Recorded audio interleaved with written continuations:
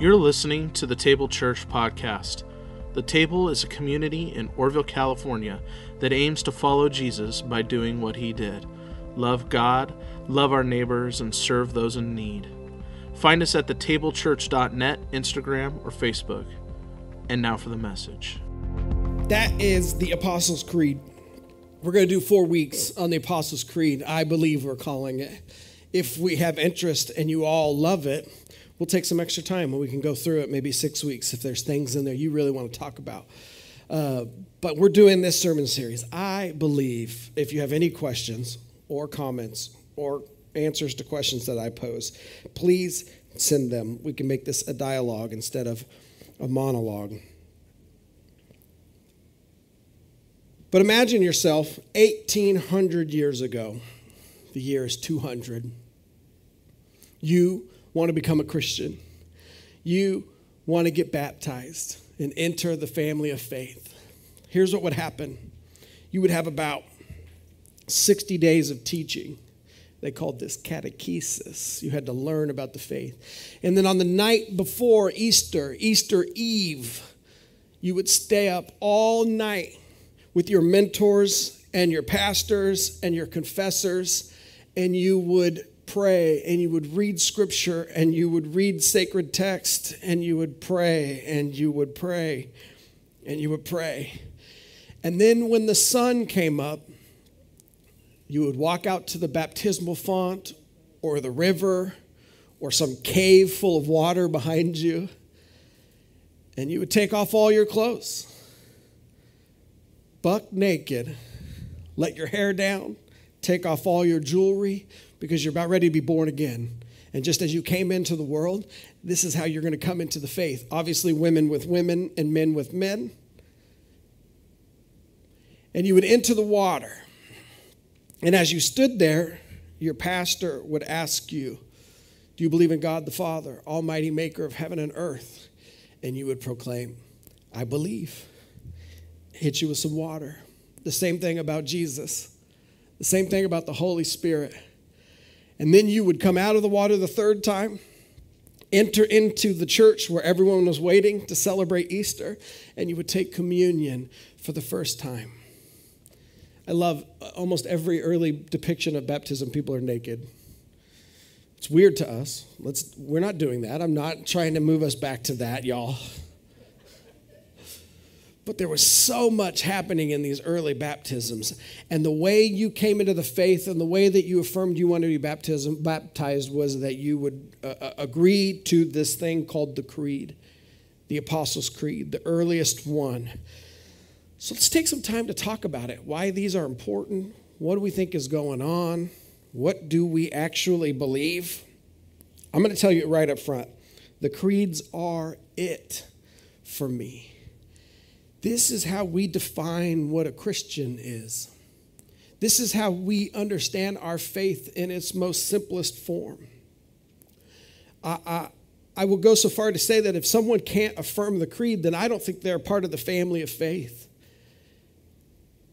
Because we have Scripture, and man, this is it for us. I mean, Scripture really is it. God's Word is the ultimate authority of our life. But so many different people that are not Jesus followers read this book and come up with different interpretations. We need a rule. They call it the rule of faith. We need a way to read it. How do we read the Scripture in a way that brings us closer to Jesus? And the church has always said it's these things called the creeds. They are, for us, the boundaries of our faith. They are the thing that guides us into truth. The way we talk about it is a little bit like baseball. There's a field, and if you've never seen it or been a part of it, you wouldn't know what's going on, but you know that there's these markers down the side, and they create the boundaries for us. They tell us what is in play and what is not in play, right? They tell us where we can play in the grass. This is what the creeds do for us. They create the boundaries for us to keep us in bounds, in what we believe about the faith, about the universe, about the church, about who we are, about who Jesus is. And the oldest creed is called the Apostles' Creed. It comes, from the middle of the 100s. So it's very old. But there are other ones, and we weren't going to get into those. But let me tell you, they come about in the 300s and then some in the 400s. There really are about 4 creeds that I think all Christians should know. You should at least read them once in your life. Some of them are very dense, and you need a philosophy degree to understand them. But they are what we believe about God.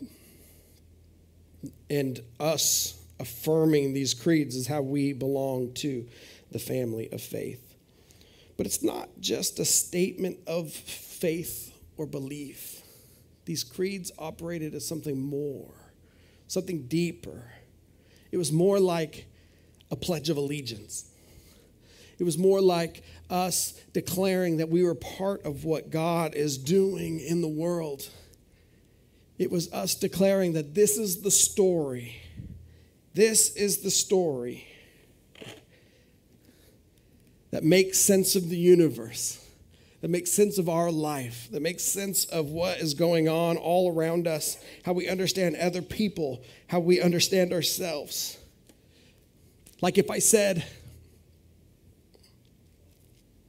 hey, would you stand, salute, pledge? You know what to do after that, right? The church had one that said, let us profess now our faith received from ancient times. And they would say these creeds together that would define who they are and what's going on in the world around them. Originally, they were called symbols because it was thought to be something you wore. It was thought to be part of your identity. It was thought to be part of who you are in Jesus. And so they didn't call them creeds, they called them symbols because it was more than just a statement of words that you said is true. It defined our reality and our identity and our theology. These were ways we ordered our lives and our stories in the universe. Most Christians in history, including to this day, said them every day as part of their devotional practice, reading scripture, praying, and most Christians would say them to themselves. And most Christian churches throughout history would say them every Sunday together. And I'm going to have us do that today. You can if you want, no pressure. Here's St. Augustine talking about how often we should say the symbol or the creed. He called them the symbol. But in your minds and hearts, you must keep it ever present. You must repeat it in your beds, recall it in the public squares, and not forget it during meals. You say it with your family, you say it at work, you say it when you're laying down by yourself and sleeping. He said, say it all the time, this thing called the creed, because it was more than just a list of words that describe what's going on. It was core to who we are and who we believe Jesus is. So here's the creed. We heard it read, but just so you know, there's really 3 articles. It begins each one, I believe. Then there's another one, I believe right there. And then there's another one, I believe. We're going to take 4 weeks and go over these 3 different articles. But it's this, I believe in God, the Father Almighty, maker of heaven and earth. And then I believe in Jesus Christ, God's only Son, our Lord, who was conceived by the Holy Spirit, born of the Virgin Mary, suffered under Pontius Pilate, was crucified, died, and was buried, descended to the dead, or to hell, depending on the tradition you come from. I hope I piqued your interest. What's going on right there? On the 3rd day, he rose again. He ascended into heaven. He is seated at the right hand of God the Father Almighty. From there, he will come to judge the living and the dead. The old version says the quick and the dead. I believe in the Holy Spirit, the Holy Catholic Church. Catholic means universal. It doesn't mean Roman Catholic. It just means we believe in the church universal. The communion of the saints, forgiveness of sins, the resurrection of our bodies, and the life everlasting. Today, let's do this. I believe in God, the Father, Almighty, maker of heaven and earth. You know how we preach? Head, heart, hand. Something for us to know, something for us to feel, and something for us to do. And so we're going to do that again today. Based on that section, based on God's word, based on this creed, what does God want us to know? What is that knowledge? How does that knowledge impact us? How's that something that we experience, that truth? What does it mean personally for us? And then what are we supposed to do with it? What does God want us to know is this. Good Christians affirm the goodness of creation. Good Christians affirm the goodness of creation. Did you see these images that came out a couple weeks ago? The James Webb Telescope. I don't know why some guy gets his name on this thing, and we got to call it that the whole time, though he does have an incredible first name. I can't deny. The James Webb is a new telescope. Hubble's out there crushing it, but Hubble's old, so we got a new one, and it's great. It is killing it. It is seeing to the depths of space. And the first image comes back, and it is mind-blowing. So everything with horns on it, those are stars, those are suns in our galaxy in the Milky Way. Everything without horns is a whole other galaxy. Each galaxy has about 100 billion stars, and each one of those stars has at least one planet on average. Our star has how many planets? If you count Pluto, which in this church we count Pluto. No, I'm just kidding. I don't know. When I was a kid, we counted Pluto. Officially, there's 8. If you count Pluto, there's 9. Most stars have at least, on average, 1. So these are suns, stars, our stars, and these are other galaxies with 100 billion to 400 billion planets in them. Let me zoom in real quick. The ones that warp, it's because there's a black hole. It's not because of the camera. It blows my mind. And this part of the sky is if you held a grain of sand at arm's length. This part. If you held a grain of sand at the sky, that's what that covers.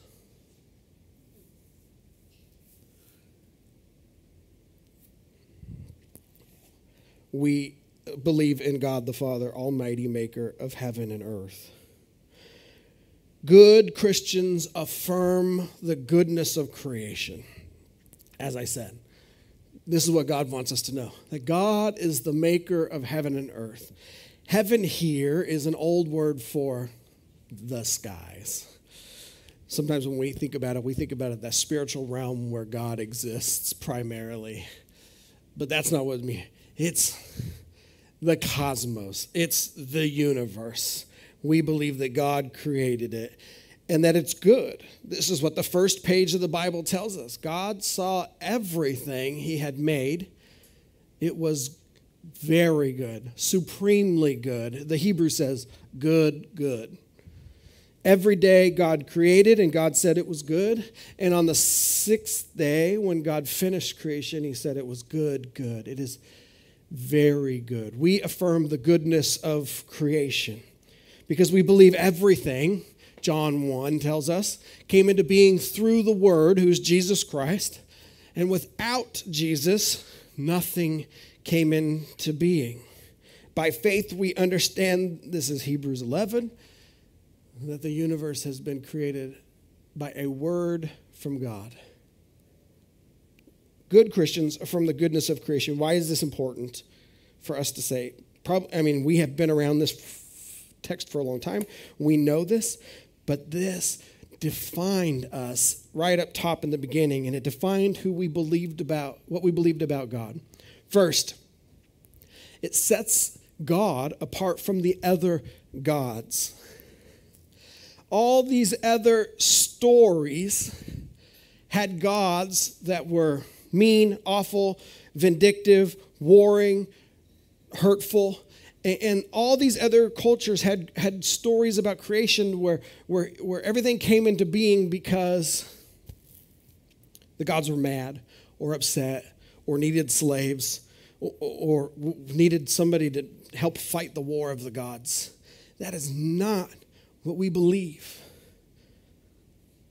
We said right off the bat that creation is good. and that God made it with a word because our God is almighty. And what God makes is good. And God did it by himself, and he did it because of love. Right? That's our answer, number 2, to why there is something rather than nothing. Why is there something? Why is there an earth or creation or a universe or humanity? Why is there something rather than nothing? And again, all these other cultures came up with all these stories. All these other cultures came. There was a Babylonian story that said this god Marduk needed soldiers to fight the other gods, and so he created humanity. And their creation story is that we were created to be slave soldiers. That says something about humanity. Even today, there are people that have cultural stories about how the world was created. And it means something about what they believe about themselves. What we believe, is that God, out of God's goodness and love, spilled that love over out of God's self, and it created creation with just a word. The Almighty God holds all of creation in his hands, and it is good, and we are good.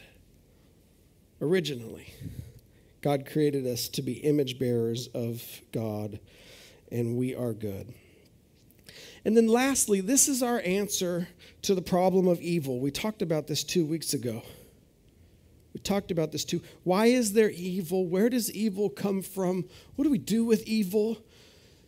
The Christian answers that everything that was created came from God. Nothing that was created did not come from God. And so where does evil come from? Evil comes from us not living into the goodness that God planned and desired for us. It's us rejecting that goodness. It's us rejecting the way of God. It isn't like there's Satan and there's God and they're equally powerful and they're fighting and we're just trying to figure out who's going to win. That's other religion stuff. Right? Even our concept of who our spiritual enemy is, the devil or Satan, God created the devil to be an angel of light, to be in heaven and to reflect the heavenly goodness. Evil for us comes down to us rejecting the goodness that God desires for us. There's evil in the world because we have not lived up to what God has called us to. So that's why good Christians affirm the goodness of God right off the bat. Where does it come from? Who made it? We believe in God the Father, almighty maker of heaven and earth. There isn't some God war going on. There isn't some anger happening where God created the world out of anger because God was, whatever. Out of God's own love, creation came into existence. And God created us to be the pinnacle of creation as divine image bearers of God himself. That's what we proclaim right up top. That's what we have to believe, at least in part, to be followers of this Jesus. What does God want us to feel in the midst of this little section in the creed about our declaration about who God is? The creed tells us that when we look into the cosmos, we find a Father. When we look into the vast expanse of the universe trying to find God, God reveals God's self to us as Father. I believe in God, the Father. That's what Christians came up with when they wanted to summarize their faith and when they wanted to talk about God. What's the first thing you need to know about God? That God is fatherly. This is what Jesus reveals to us about God. Jesus says, my Father and your Father, my God and your God. Jesus says, when you pray, pray like this, our Father. Jesus says then later, your Father.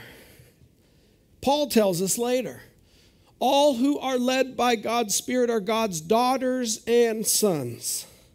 You didn't receive a spirit of slavery that led you back into fear again, but you received a spirit that shows that you are adopted as his children, and it is with this spirit we are able to cry, Abba, Father.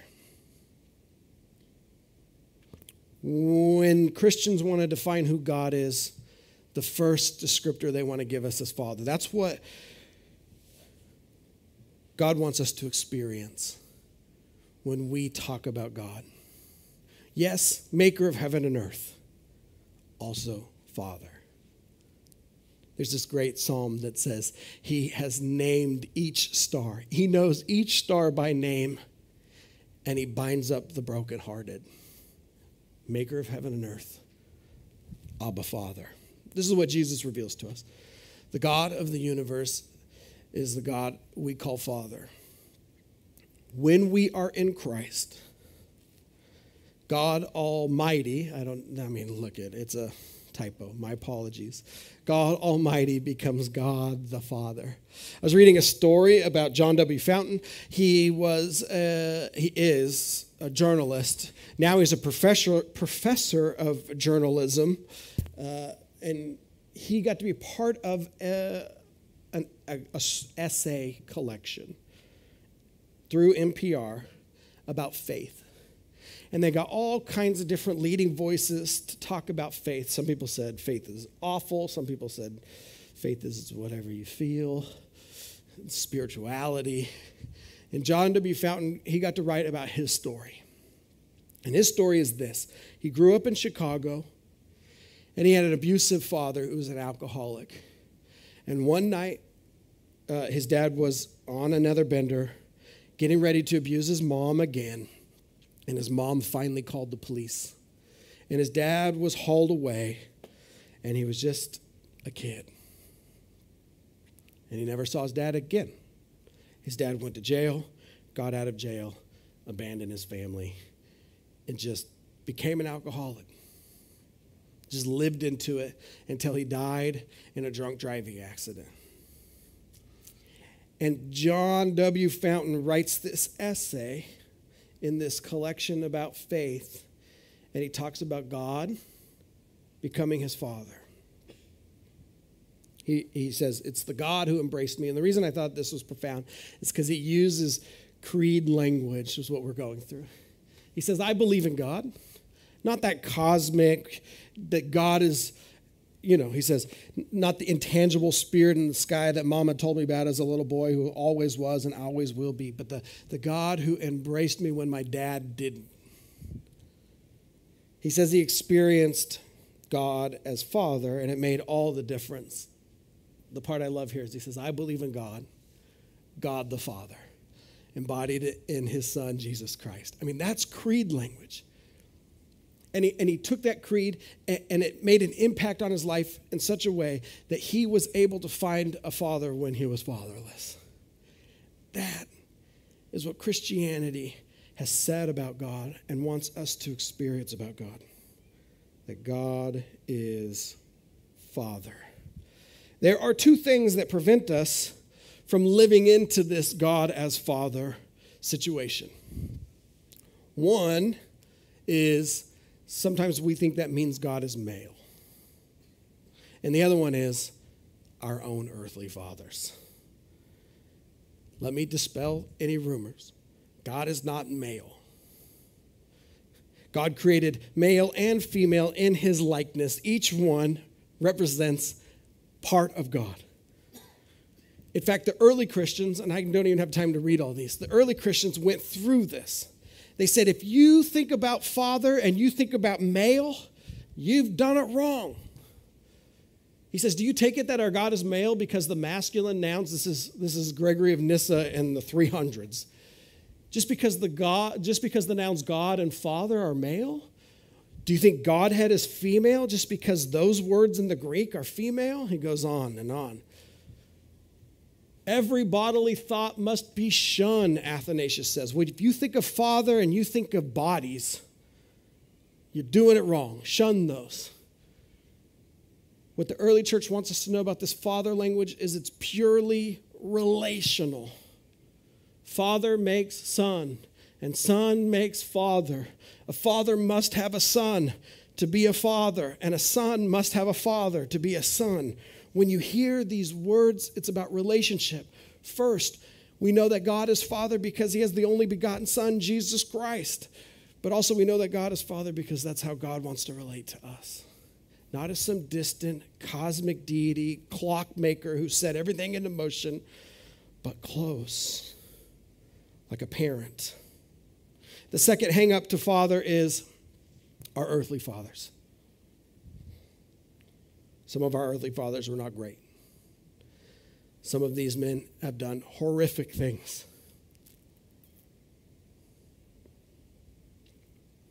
That need to be judged and condemned, and that we need to be healed from. And some of them were just ordinary dudes doing their best, imperfect as they are.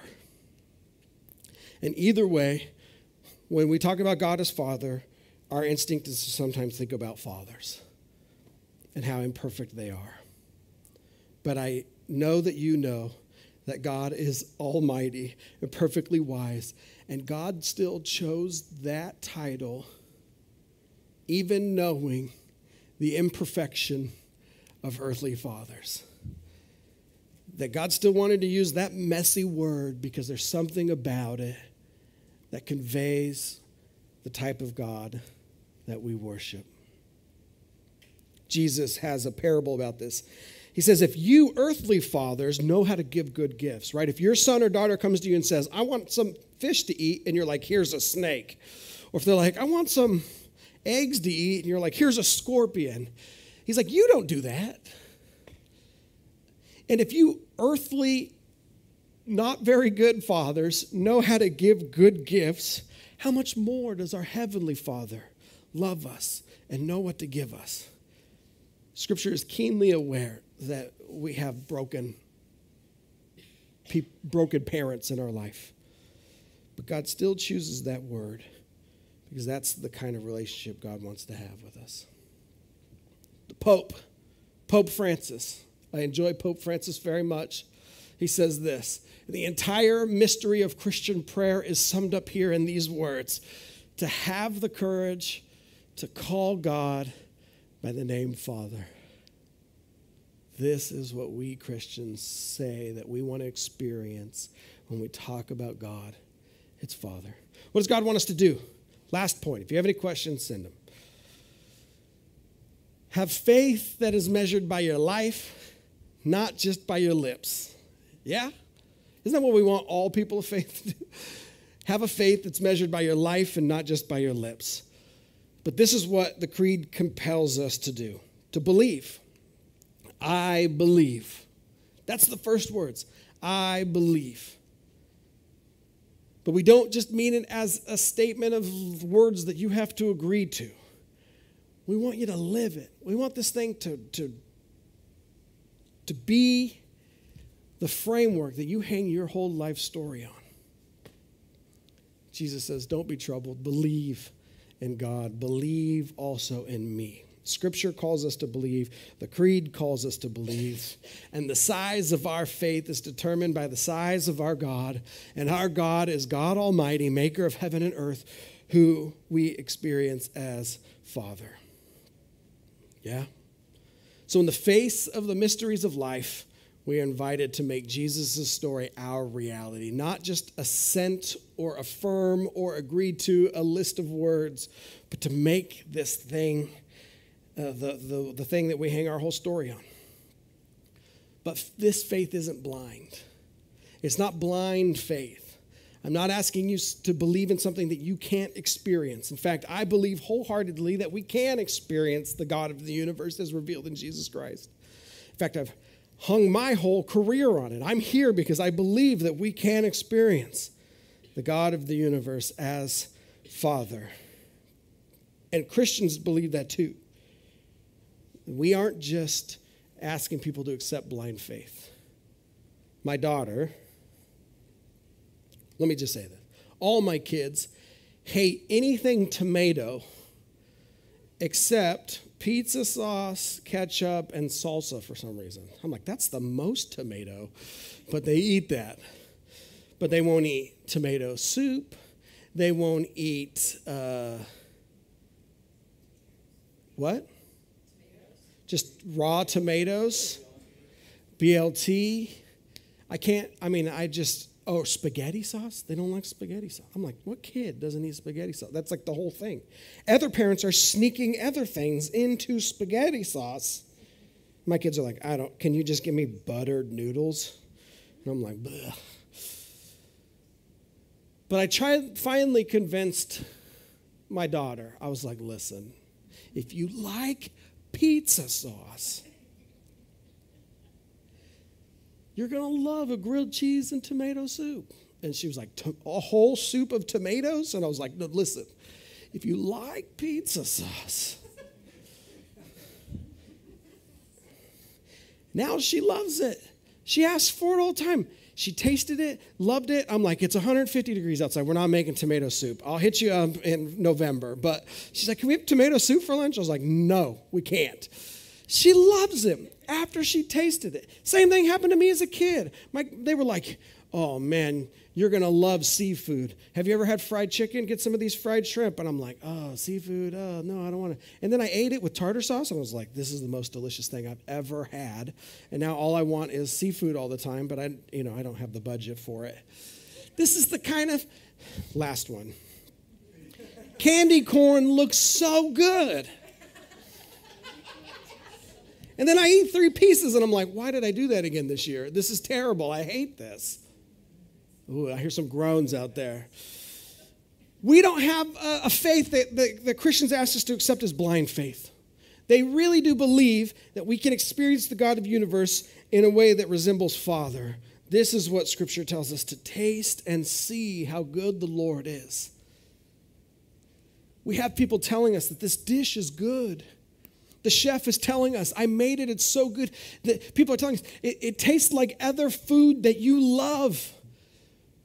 But only you can taste and see. There's an invitation to take the step into tasting, into seeing.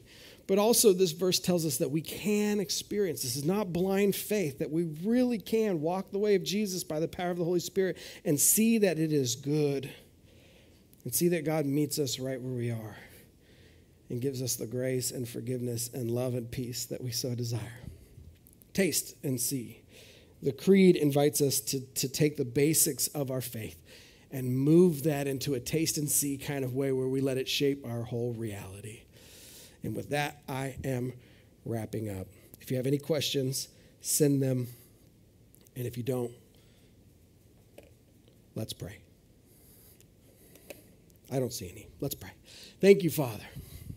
Thank you that we can dive into this ancient collection of words and see how it shaped their life. Out of all that stuff, Lord, about you being the maker and about us believing, we really just desire that we would experience you in a profound way. That we, like all the Christians that have come before us, would experience you in a way that is fatherly, that provides and guides and gives wisdom and encouragement and unconditional love. And when we experience that, everything else will fall into place. Belief, declarations about your ability to make all of heaven and earth. We just desire to experience you, your love.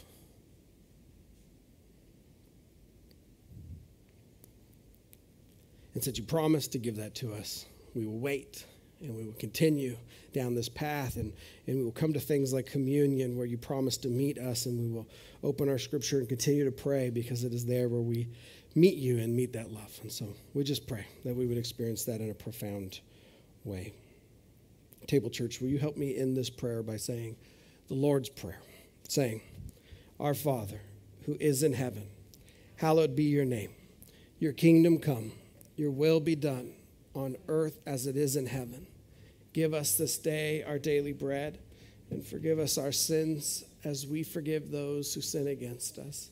And lead us not into temptation, but deliver us from evil. For yours and the power and the glory forever. Amen. And would you now profess with me the faith that has been handed down to us from ancient of times, saying, I believe in God the Father Almighty, maker of heaven and earth. I believe in Jesus Christ, God's only Son, our Lord, who was conceived by the Holy Spirit, born of the Virgin Mary, suffered under Pontius Pilate, was crucified, died, and was buried. He descended to the dead. On the third day, he rose again. He ascended into heaven. He is seated at the right hand of God, the Father Almighty. From there, he will come to judge the living and the dead. I believe in the Holy Spirit, the Holy Catholic Church, the communion of the saints, the forgiveness of sins, the resurrection of the body, and the life everlasting. Amen.